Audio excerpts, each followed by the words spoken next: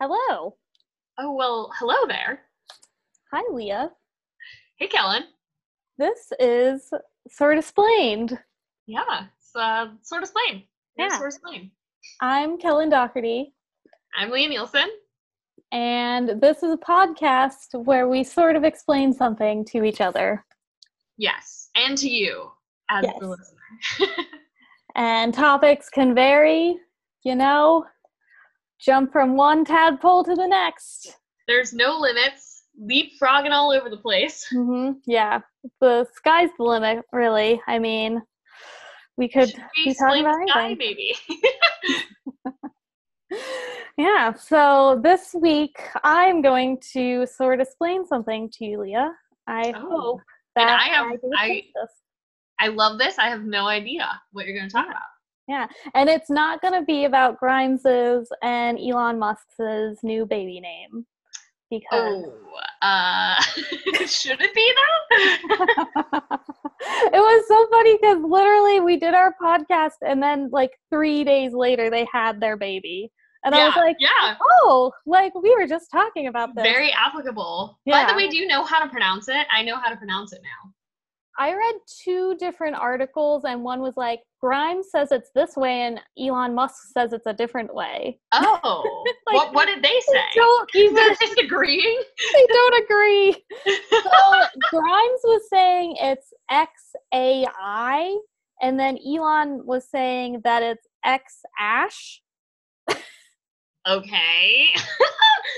So the theory that I read was that it's like X is Kai, and then AE is like pronounced like I in like certain languages, I guess, or something. And then A12 is like alphabet starting with A, letter 12, which is L. So they said that the name was Kyle. Which I'm like, that kind of makes sense. I thought that was it. I think that is one person thinking way too much about Kyle. it and being like, No, oh, I saw a meme know about it. I saw an unrelated meme about it. So, I mean, whatever it is, I think they're just like trolling everyone. oh yeah. And they're just like, or is it actually? I do think it would be funny if it was like a very random or a very normal name of like, yeah, it's Steve. Kyle. So yeah, I'm not going to talk about that baby because that baby's a robot and I can't explain robots. Yeah. So this isn't much better than robots, but we'll see. Okay. Well, remember when we had those like 500 Democratic candidates all wanting to be president, and then we had a debate like all the time on CNN, it felt like. There were a lot. They split them up into groups, right? Yeah. And it started with like, there were like 24 people, and then it shrunk down, and then at some point in time, back in February, we had 6 left.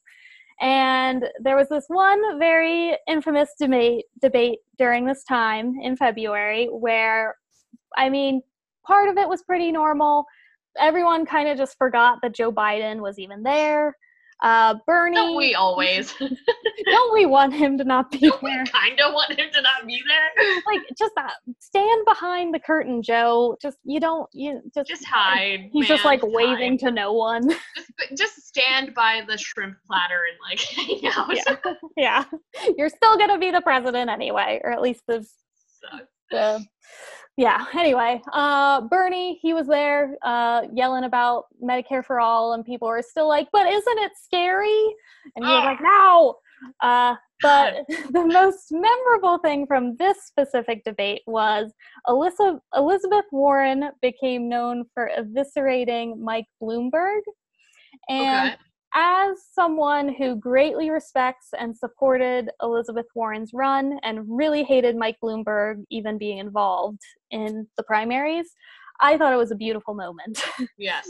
So she had this big quote from the night, and it was starting, quote, "I'd like to talk about who we're running against. A billionaire who calls women fat broads and horse-faced lesbians, And no, I'm not talking about Donald Trump. I'm talking about Mayor Bloomberg. Ooh, burn. Yeah, that's where she like dropped the mic. But then keeps going. Democrats are not going to win if we have a nominee with a history of hiding his tax returns, of harassing women, and supporting racist policies like redlining and stop and frisk. Thank you. Yeah. And he did. I mean, that was the biggest thing. I didn't know really anything about Michael Bloomberg, but I knew about the stop and frisk. Mm-hmm. So it's just like, great. Yeah. I remember one of my coworkers was watching it while we were working late one night, and she was like, what's stop and frisk? And I was like, oh, I guess if you're not from the East Coast, you might not know about it, but it's real messed up. So I already knew about stop and frisk, and I mean, I didn't know about his issues with women. And then after Elizabeth Warren, I was like, okay, she brought the thunder on that one. But then there was this other term, redlining, which I was like, oh, I kind of know what that is, but I don't really know what it is. Like, I remember it was like glossed over once in a while in like a college class here and there, but no one ever really explained it to me. So I was like, I should know what that is probably. And so that's what this episode is about. It's about redlining. I don't know anything about that, so good. Did you like my introduction? I wanted to piece it together in a nice narrative for you. Yeah, it was good. You painted a picture. Yeah, kept the suspense tight, you know. So, to be clear, there are two different definitions for redlining. One is to drive your car at or above its rated maximum RPM. Oh, yeah. The second is... It's my kind of redlining. That's all I do, especially without traffic anymore. I don't even know what that means, but I don't know anything about cars. I mean, like, I have an idea of what it means, but if I had to explain what your RPM really is, I'd be like, I'm out. Rotations per minute. It's your tires. But how many, or revs per minute? Okay, maybe that's another thing that needs to be done. This happened in another episode where we tried to say something very bland about cars, and then we couldn't even do that. Yeah. Okay, well, we'll think about that one. Yeah, I think it's rotations per minute, but we'll just, let's side table that little bad boy.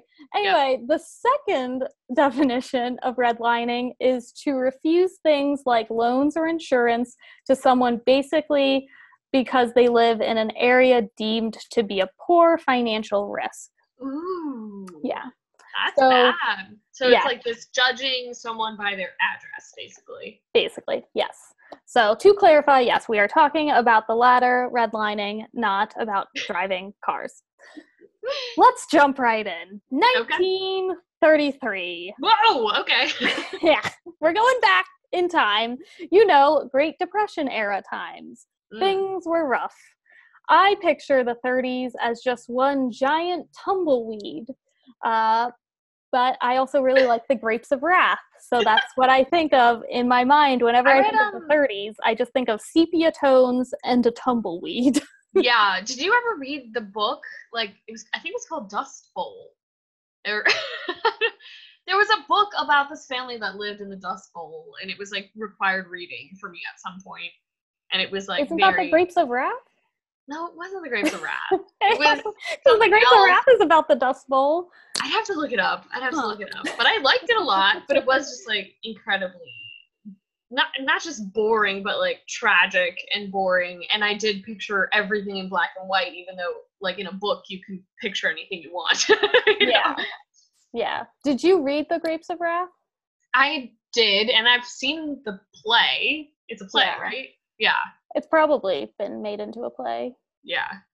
I don't remember a lot of it. I remember the end is very scarring. Yeah. And I was like, oh, God. And I was like, and ever since then, I was like, don't want to live in the 30s. No one is ever like, people are always like, oh, I belonged in the 20s because I love flapper dresses. Or like, oh, I belonged in the 60s because I like peace signs. No one's ever like, I belonged in the 30s. Because I like dust and poverty. Yeah. I like being worried that I'm going to starve. Well, okay, to be fair, I have gotten like pretty intensely involved in this YouTube channel called Depression Cooking. And it's this woman, I can't think of her name right now, but she cooks, she's very old, and she cooks meals that her family used to cook in the Depression, and I just, like, can't stop watching. Like, there was this whole episode where she was just like, we're gonna make peppers and eggs. like all of my friends wanted peppers and eggs, and the way she said peppers and eggs, it's just like, I couldn't stop. And now I've been eating peppers and eggs, like, almost every day. So. I mean, Clara, her name's Clara. Cooking with Clara. So shout out to Clara.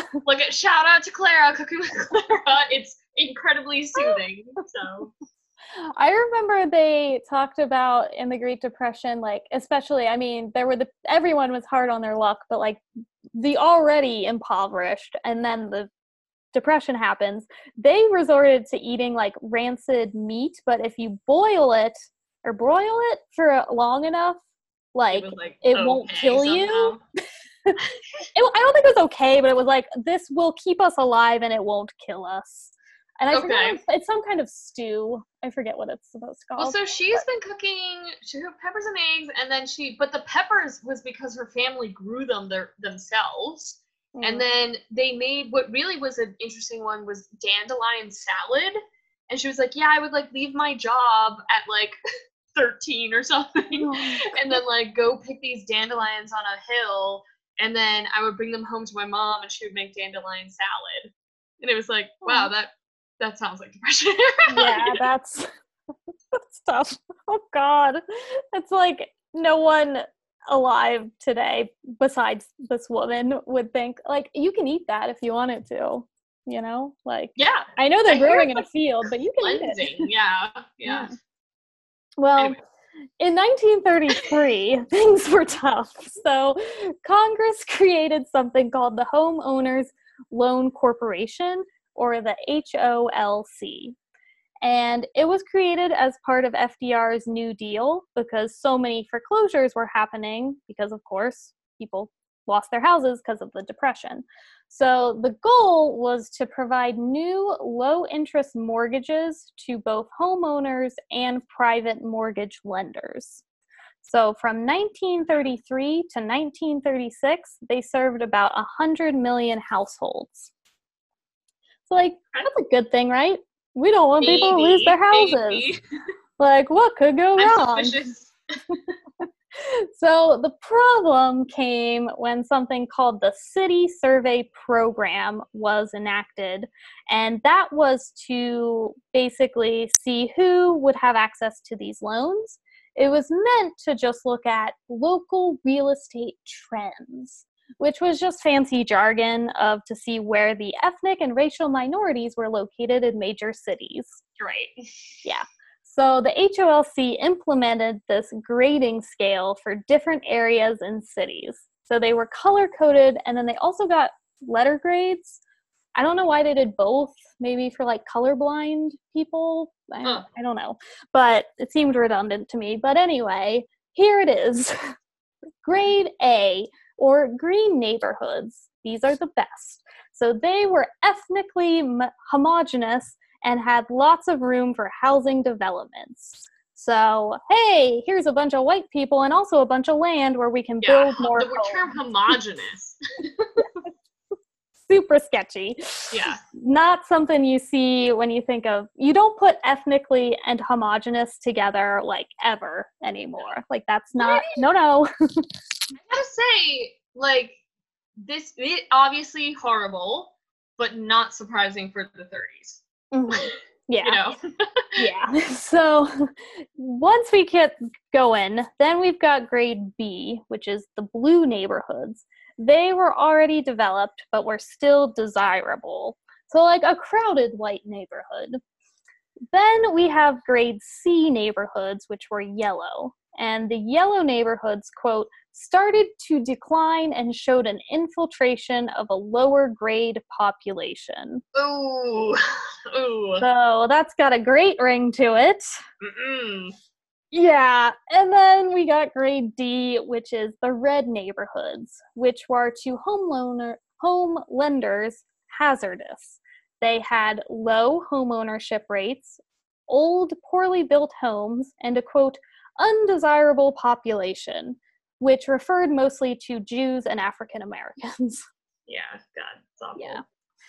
Yeah, so like, obviously 90 years ago, we're talking real hardcore racism flowing out of everybody's orifice, basically. Yep. It's a hot mess. Of course, these times were extremely difficult for people during the Great Depression, for all people, and the government passed this act under the guise that they were looking out for homeowners and trying to lend out a helping hand during a difficult time. But it was, of course, only there to help out certain people. And not only did it only help out a certain population, but the people that it wasn't helping were also significantly hurt by it.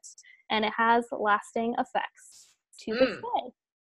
So let's jump a little bit ahead, though, after World War II.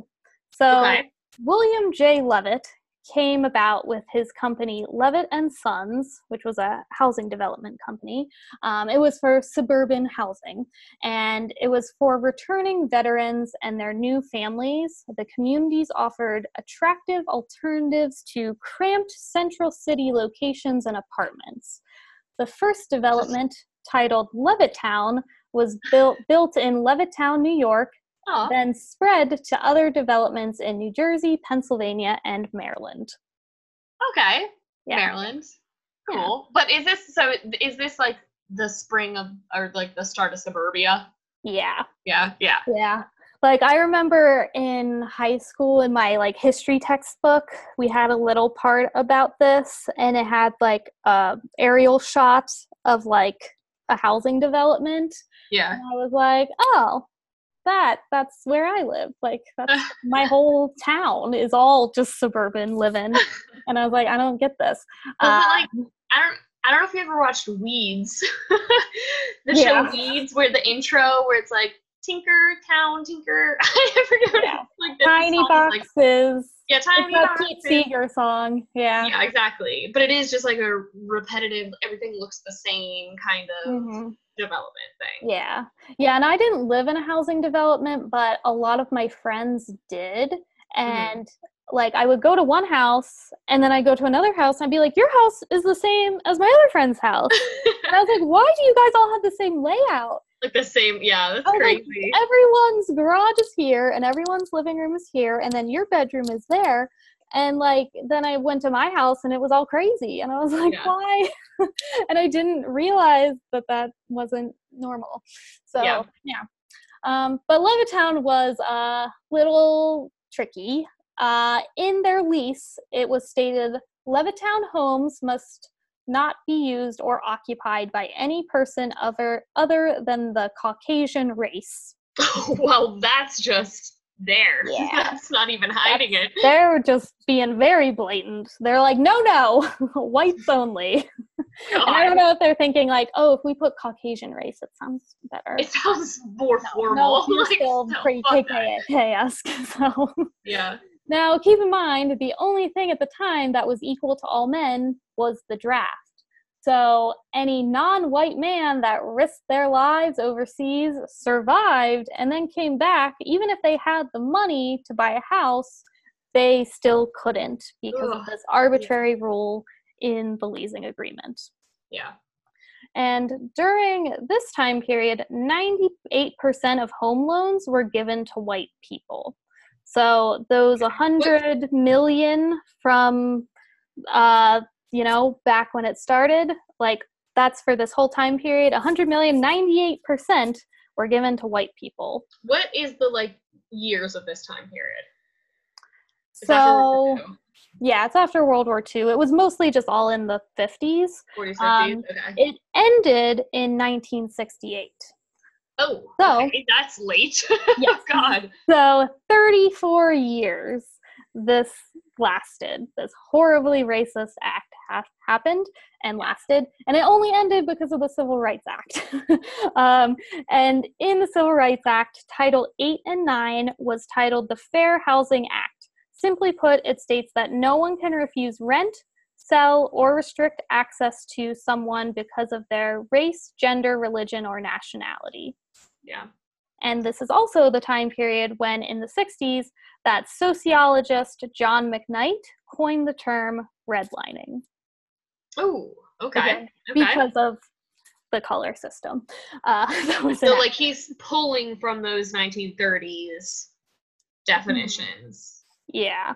Yeah. Like and it was definitely something that, like, people knew about and talked about, but he was the one that was like, no, this should be a term. Okay.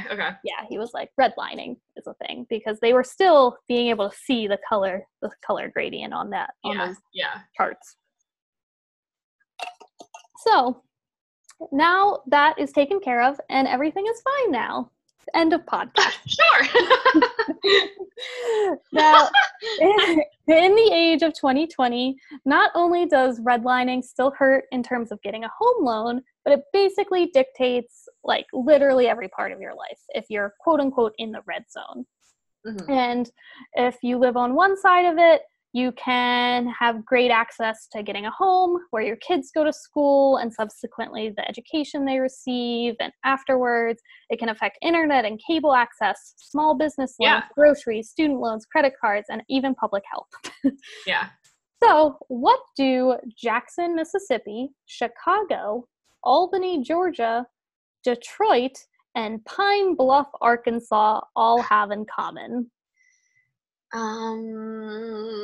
Something like I want to say that they have, like, an actual red line, like a defined red line. Is that awful? No, that's pretty much right. They're all incredibly segregated. Ooh, okay. Yeah. And the practice of redlining helped promote this thing we call the racial wealth gap. So that is definitely something that people talk about Chicago a lot, and definitely Detroit a lot, especially. Yeah. It comes hand in hand with also gentrification, but gentrification is a whole other thing to get into. Jackson, Mississippi, I was like, I can see it. Pine Bluff, Arkansas, never heard of you. I don't know what's happening there. But that one was the #1 most segregated city. So I was like, ugh. Hey, that's not gonna be good. Yeah. Arkansas is never a state I ever think about. Like, yeah, that's never in my mind. It's probably in the top 5 states I think the least about. I think Iowa is the least for me. Okay. Like, I would say I think more about Iowa than Arkansas, but to be fair, I have been studying a turtle population in Arkansas right now, so that just happens to be that's on my mind. But normally I would have never thought of it, because it kind of fits in with Kansas. Like, I feel like they're the same thing just because they have the same word in them. Yeah, it's true. It's like that. There's like that joke about like this non-English speaking woman trying to learn English, and she's like, why is this Kansas but this is not our Kansas? Arkansas. Like, that's not a joke, that's a vine that you're referencing. Yes, it's a vine. Okay. I'm gonna pepper in 3 references to vines in this whole episode. So you got one. You gotta find it. It's like hidden. Yeah, it's like a treasure hunt. It's an Easter egg hunt. But the racial wealth gap, that's not a good Easter egg hunt. That's the worst Easter egg hunt. God. Because minorities... smooth transition, though. Smooth transition. Thank you. I'm trying to up my transition game. Because minorities, most notably African Americans, have the disadvantage of constantly trying to overcome this race of getting out of this or climbing out of poverty by obtaining an education that they may fail them because of the public school funding they get. Even if they get into college, they probably won't be able to go unless they can afford it. And if they afford it, they can still not get a job because of racism of employers. Mm-hmm. And none of that is by any means easy for anyone. So the cycle continues because where you live really dictates what can be the rest of your life. So take the cycle of poverty, sprinkle in redlining, and mash it together, and you've got like a casserole of terrible things. God. Yeah. That's my cooking metaphor. You can tell I don't cook. Just a little mix of awful. Yeah. But let's talk about how redlining affects things that we probably don't think of as often. Because obviously the racial wealth gap is very apparent from racial segregation, and that's very apparent, and we can see it. But we can't always see how redlining affects other things. So, for instance, goods and services.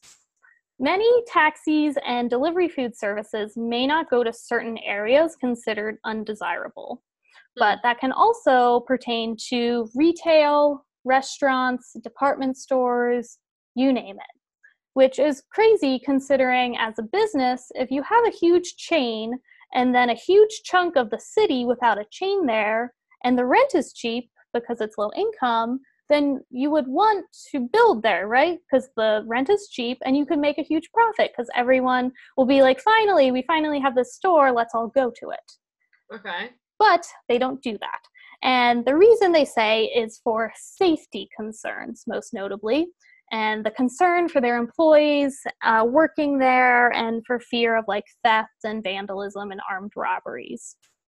Which, of course, is terribly problematic to say that this area of Chicago doesn't deserve a Starbucks because people will come in with a gun just trying to steal all our beans. Like, that's not going to happen. Like, what are you talking about? But that's America, where we just fear all. I feel like I could play devil's advocate for this because that's very much a concern in a lot of areas that aren't great. I don't know how to put it. Baltimore. I live in Baltimore. Hopefully don't tell my stalker that. But like, there are issues with crime in certain areas, and I'm not saying certain racial areas, it's just that there are. So I don't know, how do you deal with that? I think the toughest thing is, like, I remember learning in like sociology, one of my sociology classes, that like they say that about like housing authorities and like, okay, well, crime is prevalent here, so that's why we put glass in front of the buildings, or like bulletproof glass, or that's why we don't use this kind of material because if it's shattered it'd be unsafe, or that's why we put like bars on the windows and things on the light bulbs so people don't steal them. Yeah. And it's like, okay, but then it creates this psychology of like, well, they already think I'm a criminal, so where do I go from here? Like, it just starts to devalue people's self-worth if they just feel like they're criminal because people think they are. Which obviously crime does happen and people do steal the light bulb, sure. But like for other people that weren't thinking to steal the light, like a lot of people would come in and be like, oh, I would never think to steal light bulbs. But now that the lighting unit is like under these bars, like now I think about it all the time. So I think it's hard. I mean, it's not an easy thing to fix or to. Yeah, and it is like, what's, like that's a hard trade-off to do, where it's like, yes, it would be lovely to, enhance the lives of people there, not, have, or even like where I live, it's like enhance the idea of safety and not feel like, everyone's on edge all the time, but it also like, I feel like sometimes safety precautions are necessary, Mm-hmm. I mean, first of all, everything's changed now. Everywhere has glass up because of Corona,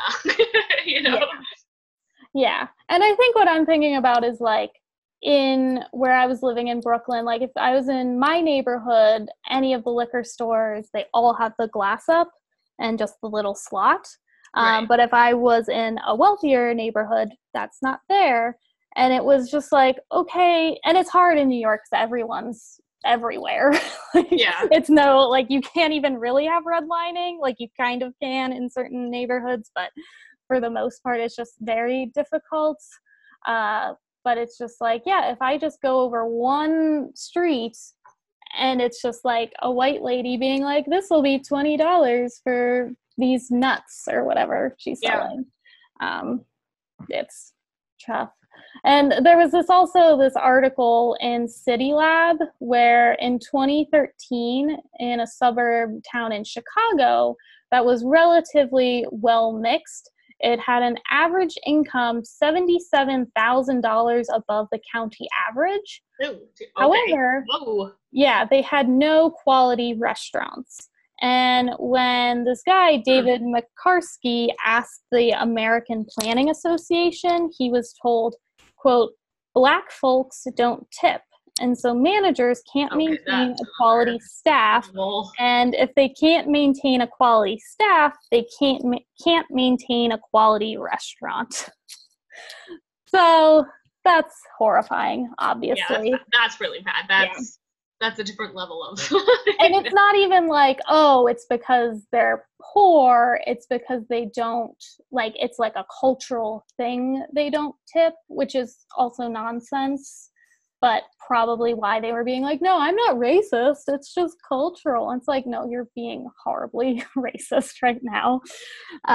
But yeah, so you see this in all these different areas about restaurants and small business owners especially. They just don't want to go into these neighborhoods.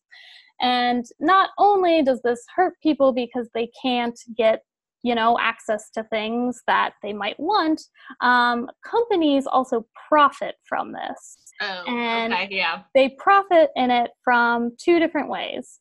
So Part A, or option A, is they stay in the low income area, but they lower the standards of their goods, like grocery stores. They might have way lower quality produce that's going to expire quickly. There's a limited selection of things, much less healthier options, like just cheaper goods, but they're like, oh, well, it's for a cheaper price, but not really. So they're saving money because they're giving cheaper, poor quality choices. Then there's option B, where they keep their stores in a green zone and people in the red zone have to travel further to get there. And if you don't have, the right transportation, you can't get to it. But even if you do, then you're paying like an arm and a leg just for something that should be in your neighborhood, but you just can't get to it, or it doesn't exist for the right price. Yeah. So either way, like, people in the red zone lose. But hey, what about online?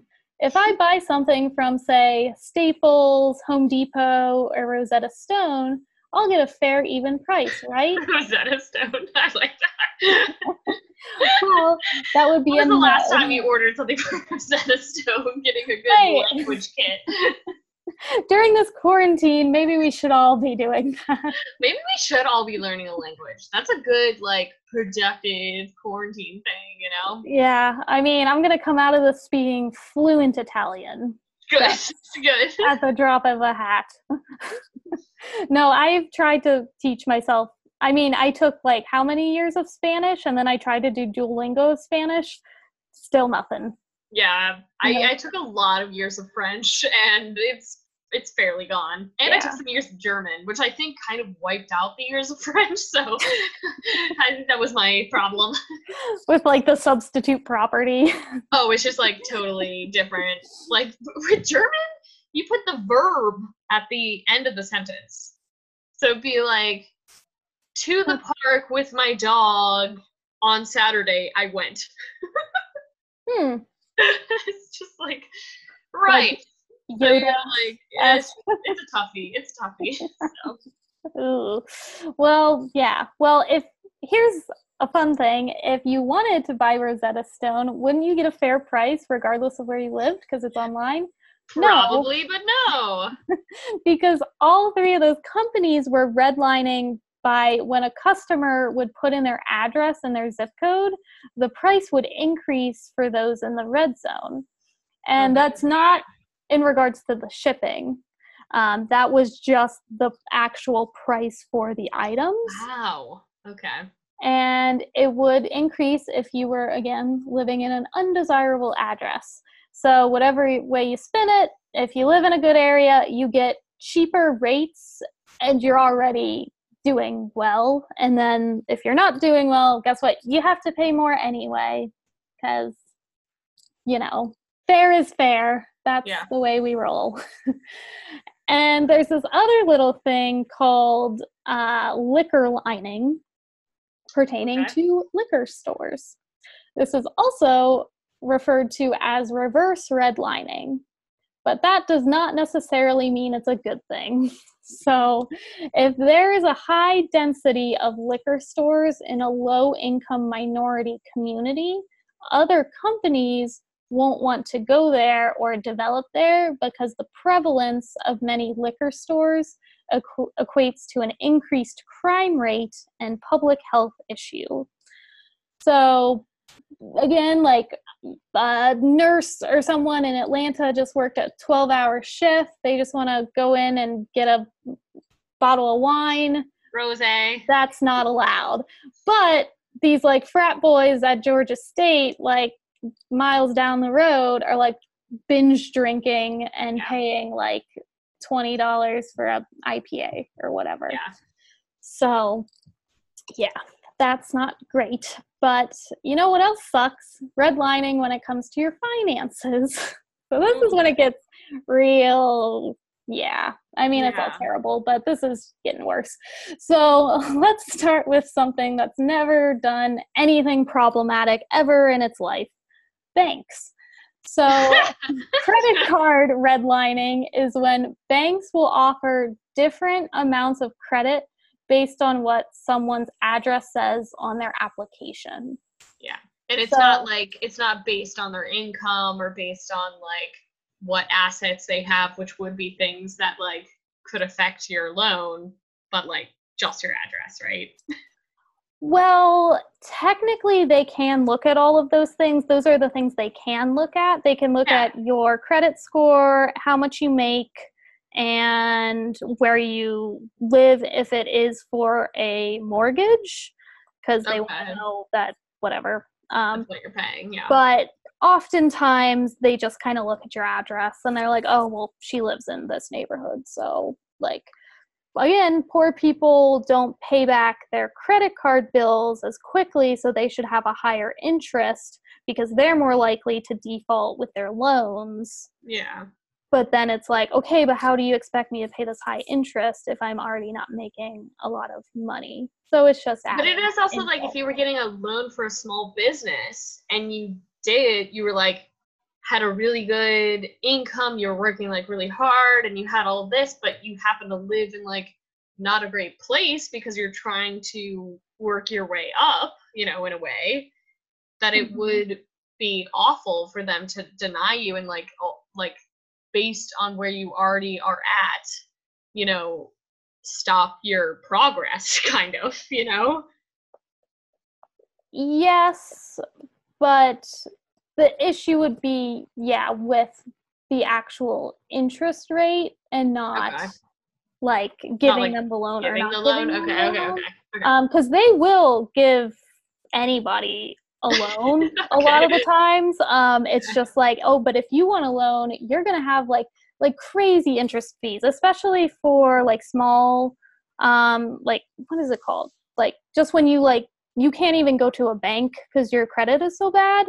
So you just have to go to like one of those like small interest loan, right? Is that what it's called? Yeah. Yeah. Just a small loan or whatever. They're just like they're super scams. Like they're all payday loans. That's what I mean. Yes, payday loans. Yeah. Like, oh well, I only get paid once a month, but I need to eat now. And it's like, okay, well here's a loan with 100% interest rate. Like that is insane, and they're super scammy. And one guy that like coined the whole idea of this horrible practice like went to prison, but yeah, that's like a whole mess. But this is pertaining just to like the banks and them being like, well, like since you don't make a lot of money, you're gonna have to pay more in interest. And it's like, okay, well how do you ever expect anyone to really be able to work out of this? But the same works for stricter repayment rates for mortgages, car loans, small business loans, basically you name it, any kind of loan that you need from your bank.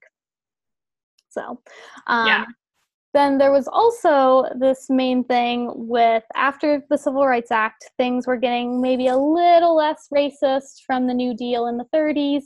But one thing that was still very prevalent was that if a Black family moved into a white suburb, the white families would move away, and the entire neighborhood would then, like, the market value would drop. So, of course, that resulted in having less funding for better schools, community parks, gardens, hospitals, you name it. And Black people would be denied housing loans, which opened the floodgates for slumlords to come in. Ew. Because Slumlords. they would just scoop up the property at a low interest rate, mostly because they were white, and they'd get approved. No problem. And then they basically had free reign to do whatever they wanted. You want to charge this kind of rent? Okay, but if they don't make rent on the first of the month, you get to take their car. Like, what, like, crazy things they were doing back then, which it's gotten better, but slumlords are definitely still very, very much a thing. Jared Kushner much? Now, in the present day, denying someone a bank loan on the basis of race, ethnicity, or religion is definitely illegal. But they can look at, your credit score, your income, and based on where you live. So if you're in a majority Hispanic or Black neighborhood and everyone else in the white neighborhood just miles down the road is getting approved for something at a much lower rate, it's definitely super messed up, and it's super tied to race, because people will be like, oh, well, like, it's not a race thing, it's a poor thing, and it's not a poor thing, it's like, either way you spin it, it's all combined, because the racial wealth gap has created this whole tornado. Yeah. But let's talk about other evils that banks do in reverse redlining, which is reverse something rough. Okay. And this is when banks specifically target certain groups of people, again, primarily Hispanic and Black communities, and this really started coming to a head in the 2000s. Now, what's the most problematic bank you can think of? I don't know why I just think Bank of America. It's actually not Bank of America. It is Wells Fargo. Oh, okay. Nope, that makes more sense. Yeah. Bank of America, I'm sure you're not great. I don't know a lot about Bank of America, but Wells Fargo is like such a trash fire. Garbage. I listened to an episode of The Dollop, which is a very good podcast, and they did a whole episode about Wells Fargo. And I mean, it's ranging from like all of this fraud to like horrible labor conditions. So, like, it's just like awful all around. I'm like, what is going on? Yeah. But specifically for this, they are huge, huge perpetrators of reverse redlining. Yeah. So Wells Fargo partnered with churches in Black communities where the pastor would deliver wealth building seminars in their sermons, and the bank would make a donation to the church in return for every new mortgage application. I hate that. I already hate that. Why do you hate that? Doesn't that sound great? I hate the intertwining of religion and money. Like, I just hate all of that. It just sounds awful. Yeah. And it's super predatory lending. And that was because people were then not only they were manipulated, and they were, I mean, maybe they don't want to think they were manipulated, but they were manipulated. And they would then go to the bank and be approved for an extremely high risk subprime loan. And a subprime loan is, again, when a loan is, it's higher in cost, but even if you have bad credit, if you just maxed out all of your credit, if you've got a ton of defaulted loans, whatever it is, you can still be approved for them. Isn't that great? No, they're horrible. Oh no. So when the housing bubble subsequently burst in 2008, foreclosures in those communities were imminent. I don't know if you've seen The Big Short, but that is a very good movie about it. Haven't. I know the basis of it, but I have not seen it. It's very good, and I saw it when it came out. I think I saw it in theaters, and I don't know, however many years ago. I think I was still in college, and I didn't know anything, about anything, but especially about the housing crisis. I was like, I didn't even know this was happening. But then I was watching it, and they do a really good job of like trying to make all the like really like dull economic stuff seem interesting. So they'll have like celebrities like come in like as themselves, and it's like, hi, I'm Gordon Ramsay. This is what this is. And then like they have some like kitschy little like metaphor for it. But it's very good. It's a good movie. But they basically taught me what a subprime loan was. But I still don't think I really got it until I was like in the real world. And then I was like, oh, okay. I can see why that's not great. And it's also a very sad movie because this like reporter is like trying to investigate it and why these banks are doing it. And then he's like, I think he's in somewhere in Florida. Of course it's Florida. Oh, Florida. And there's all these like nice houses. And then he's like, hey, I'm just like checking about your loans. And they're like, why? Is there a problem? Like, am I going to lose my house? And he's like, I don't know. And then it burst. So that's pretty scary. Yeah, it was crazy. And after the housing and financial crisis happened, surveys showed that wealthy Black applicants for loans were only offered subprime loans. Meanwhile, poor whites were still offered prime loans. So the whole idea, just straight racism. Yeah, like it's not even like, it's like straight up racism. And better yet, bankers were caught referring to these subprime loans as ghetto loans. Oh God. Okay. That hurts. Is this only in Wells Fargo, or is this like a thing? No, I mean the story with the seminar building and everything like that was Wells Fargo, but in terms of like the subprime loans, those were like everywhere. Yeah. I hate it. Mm-hmm.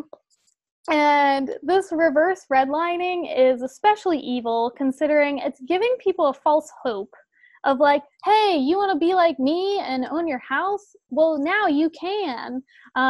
You've defaulted on all your past loans. You don't have any savings. That's fine because you can still own a house. And then they can't. And not only did they lose their house, they lost everything. So, it's crazy. Awful. Awful. It's so bad. Yep. And speaking of giving false hope and then being in debt forever, let's talk real quick about student loans. Ooh. I really worked on that segue, but I messed it up at the end. The pizza pie that I am actually involved with because I don't have a mortgage yet because I can't. Yeah. So there was this little lender called Sallie Mae. Is that your lender? No, but I know of it. I know that's like the biggest one. Mm-hmm. I somehow have something very New York based. It's like the Great Lakes stuff. Oh, yeah. I don't know. Yeah, Great Lakes was bought by Navient, and Navient is real sketchy. Or maybe Navient was bought by Great. I don't know.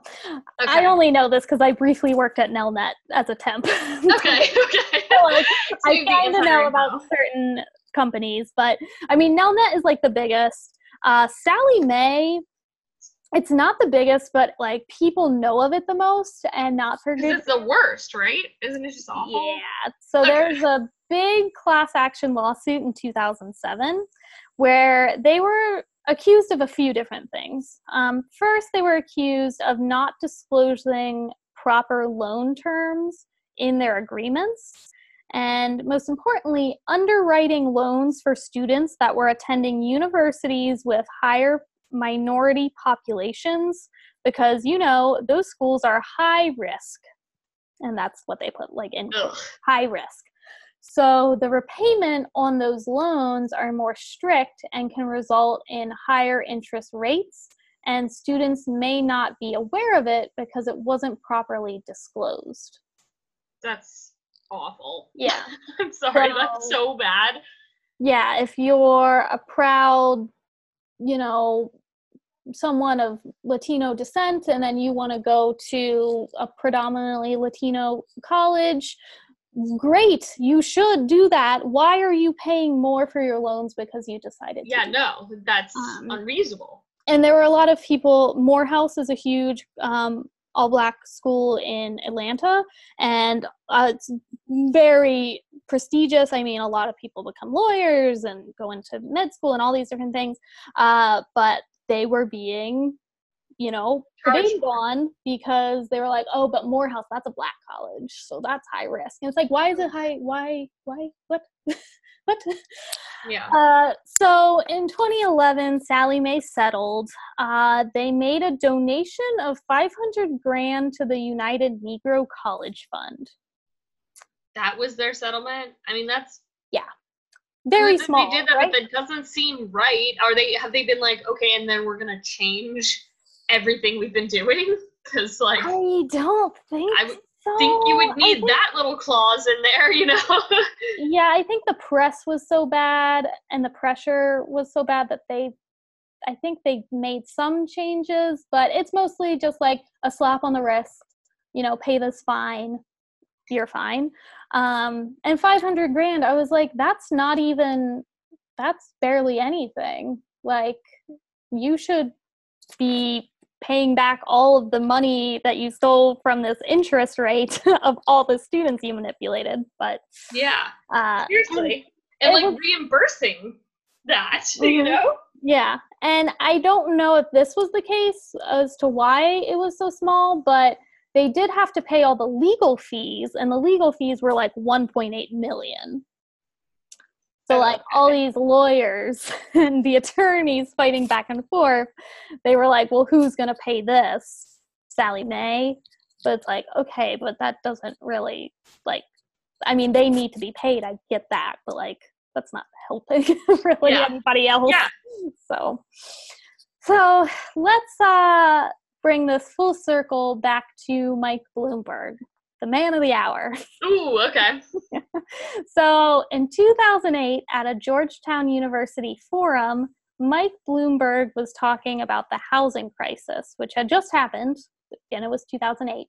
And he stated that, quote, get ready for this. It's going to be a doozy. Okay, so it all started back when there was a lot of pressure on banks to make loans to everyone, Bloomberg said. Redlining, if you remember, was the term where banks took whole neighborhoods and said, people in these neighborhoods are poor. They're not going to be able to pay off their mortgages. Tell your salesmen, don't go into those areas.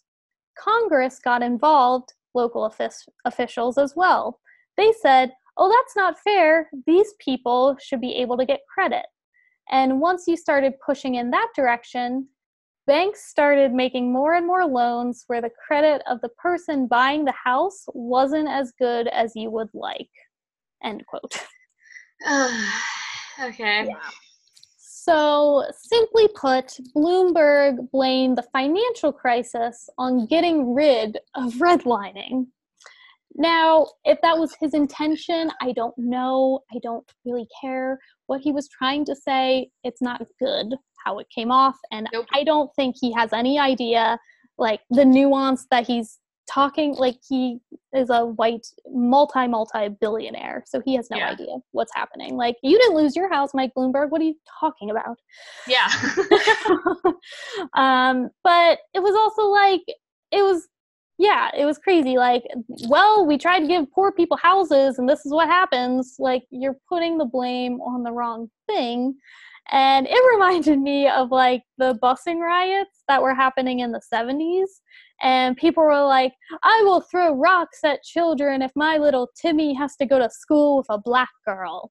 And then people were like, well, that's what you get when you try to desegregate the schools. Like, we shouldn't have desegregated, I guess. It's like, okay, redlining and school segregation, both bad. Riots and a financial collapse, also bad.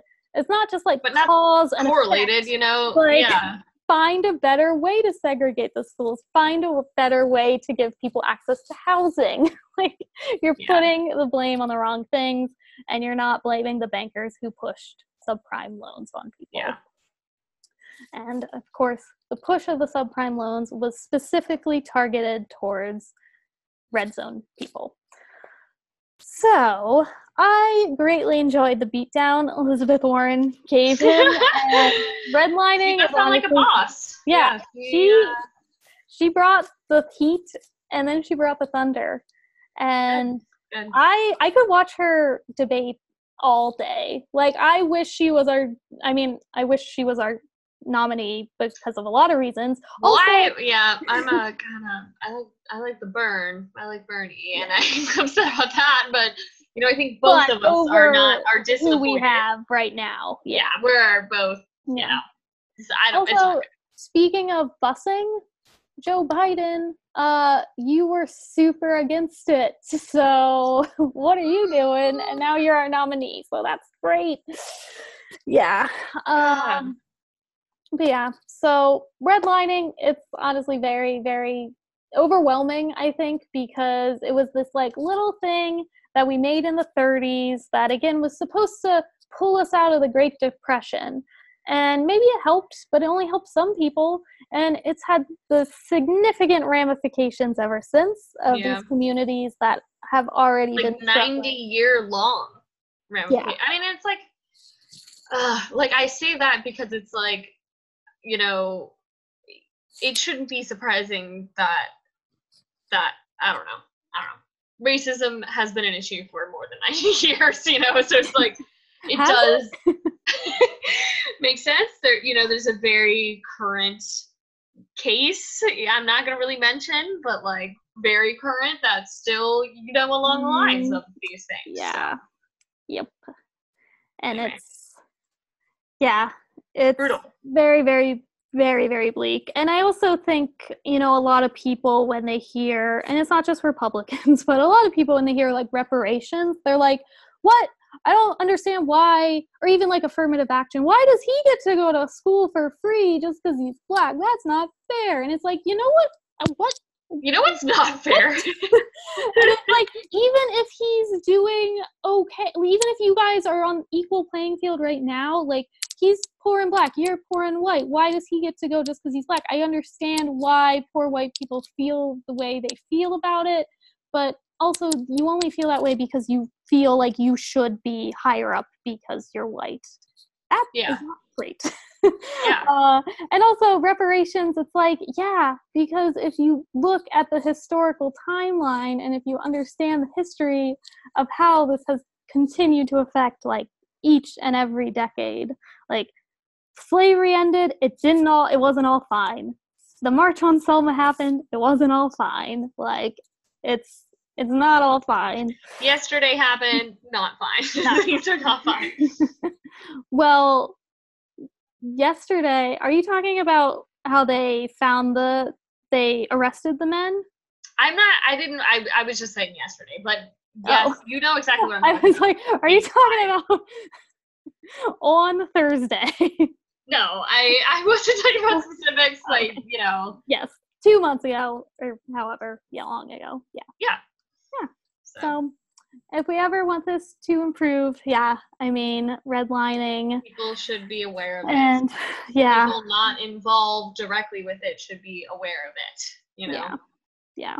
And the people that have been promoting these policies and holding them up in high regard, cough, cough, wink, wink, Mike Bloomberg, I think you should go live in the red zone then. If you Mikey Bloom, if it's not maybe such a big deal. Apartment.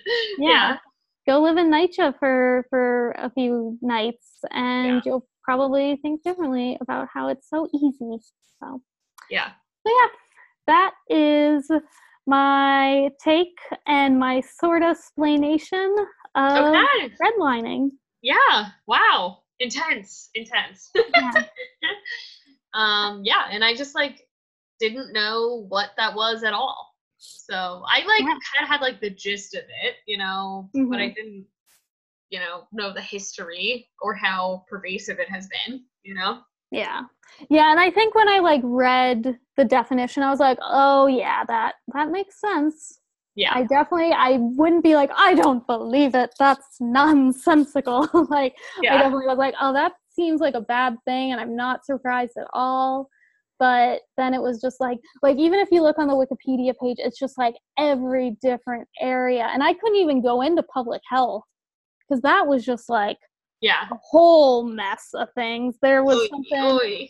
maybe I shouldn't even bring it up now, but it was like about the AIDS crisis and how they could see where, I mean, this was only pertaining, it was racial, but, they could see where the gay men were living and then ignore public health and just like not give them access to, condoms and not give them access to testing and all this stuff. So there's just like literally like anything. If you're like, well, could it affect, like anything? I don't know. The butcher. Like, yeah, if you live in the red zone, you probably don't have a good butcher because the butcher doesn't want to go there. Yeah. Whatever it is. Mostly if it's government, I guess. Like, you can have a good butcher in the red zone. I'm just saying. If it's government aid, it's not going to be there. Yeah. Well, on a light note, I don't know. It's summer almost. So okay, all right. It's been nice to out, Yeah. Things are feeling a little better. Quarantine has not lifted, and I don't think it should. So, stay home, maybe do a puzzle, and Started it's good to be on land. I've been doing a lot of crafts. That's nice. Okay. Yeah, a lot of home ab workouts. Ooh, okay. Yeah. I'm just 1 more 10-minute ab workout away from getting the 6-pack I've always wanted. For real? No. Okay. It has not made any. No one ever achieves that. That's a crazy goal. No. Can you imagine? No. Yeah. All right. Well, I think that was explained away. All right. Explained away. Explained away.